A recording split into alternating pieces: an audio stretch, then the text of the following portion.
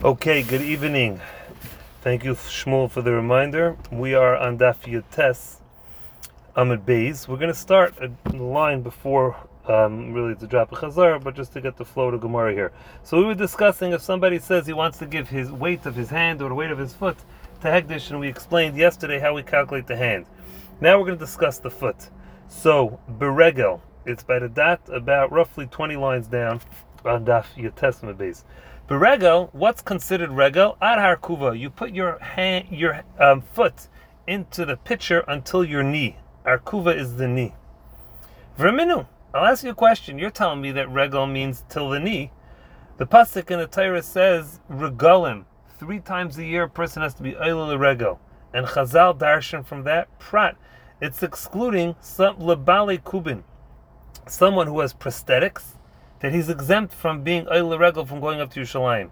Rashi explains what's the definition of a prosthetic over here. Someone who's missing his ankle, and his ankle is the prosthetic, which would imply that regel is not till the knee, regel is till the ankle. And says the Gemara, like we saw yesterday with regard to the hand. V'nedarim, when it comes to neder, you follow the terminology of people. Ask the Gemara, b'deraisa, prat lebale kubin. Midaraisa, you're telling me that someone who's missing his ankle, that's called regel, but above that it's not regel? V'agabe chalitza. With regard to chalitza, the halacha is someone who has to do chalitza, who's a man who dies, left over no children. His wife either does yibam or does chalitza. So the halacha is she puts on a boot onto her brother-in-law, and she has to take the boot off and spit. Now, what happens if the fellow is an amputee? He's missing a foot. Can he do chalitza? Or, more precisely, up to what area of the foot can he do chalitza? So it says the Gemara, V'agabe chalitza, with regard to chalitza, the pasuk says, ragloi, his foot, vitana, and we learned in the Brisa, chaltza min arkuva ulamata, if a lady did chalitza from the knee and downward, chalitza sakshera, it's a good chalitza, which implies midaraisa, regel, is not till the ankle. Regel's till the knee. Make up your mind. And says the Gemara, Shani Hassan, by Chalitza it's different. The Amar Kra, the pasuk says, Me'al ragloi, above the foot. So granted, the foot, the definition of regel is the ankle. But Chalitza could be even above the foot, so it can go till the knee. Says the Gemara, Ihachi, if it's above, Lama lamar kuvanami. What happens if a person is an amputee above the knee? Still should do chalitza because it says me'al. And says the Gemara, no, hold on a second. Me'al, it says above. V'loi me'al de ma'al, and not above. Meaning chalitza is only till the knee, not above the knee. And if you recall, we had a similar conversation in Sukkah. And text me where it was in Sukkah. Continues the Gemara, Amar Papa Shma Mina, we learned from this conversation. Hai istavira, the ankle. Hayastavira, the ankle, ad ara nachis. It goes until the ground. Ad ara, until the ground, nachis.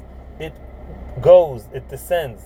Meaning, the ankle is referred to that entire part of the foot from the palm of the foot until the ankle. That's called the ankle.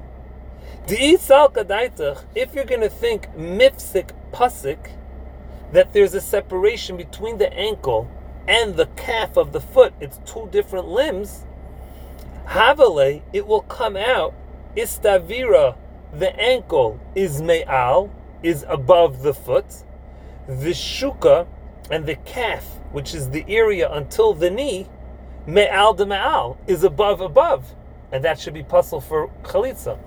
And by the fact that we're saying you could do chalitza up and until the knee, it's implying that the ankle and lower is considered the regel. That whole part is considered one limb called the regel. And then the calf until the knee is called me'al, and therefore you could do chalitza there.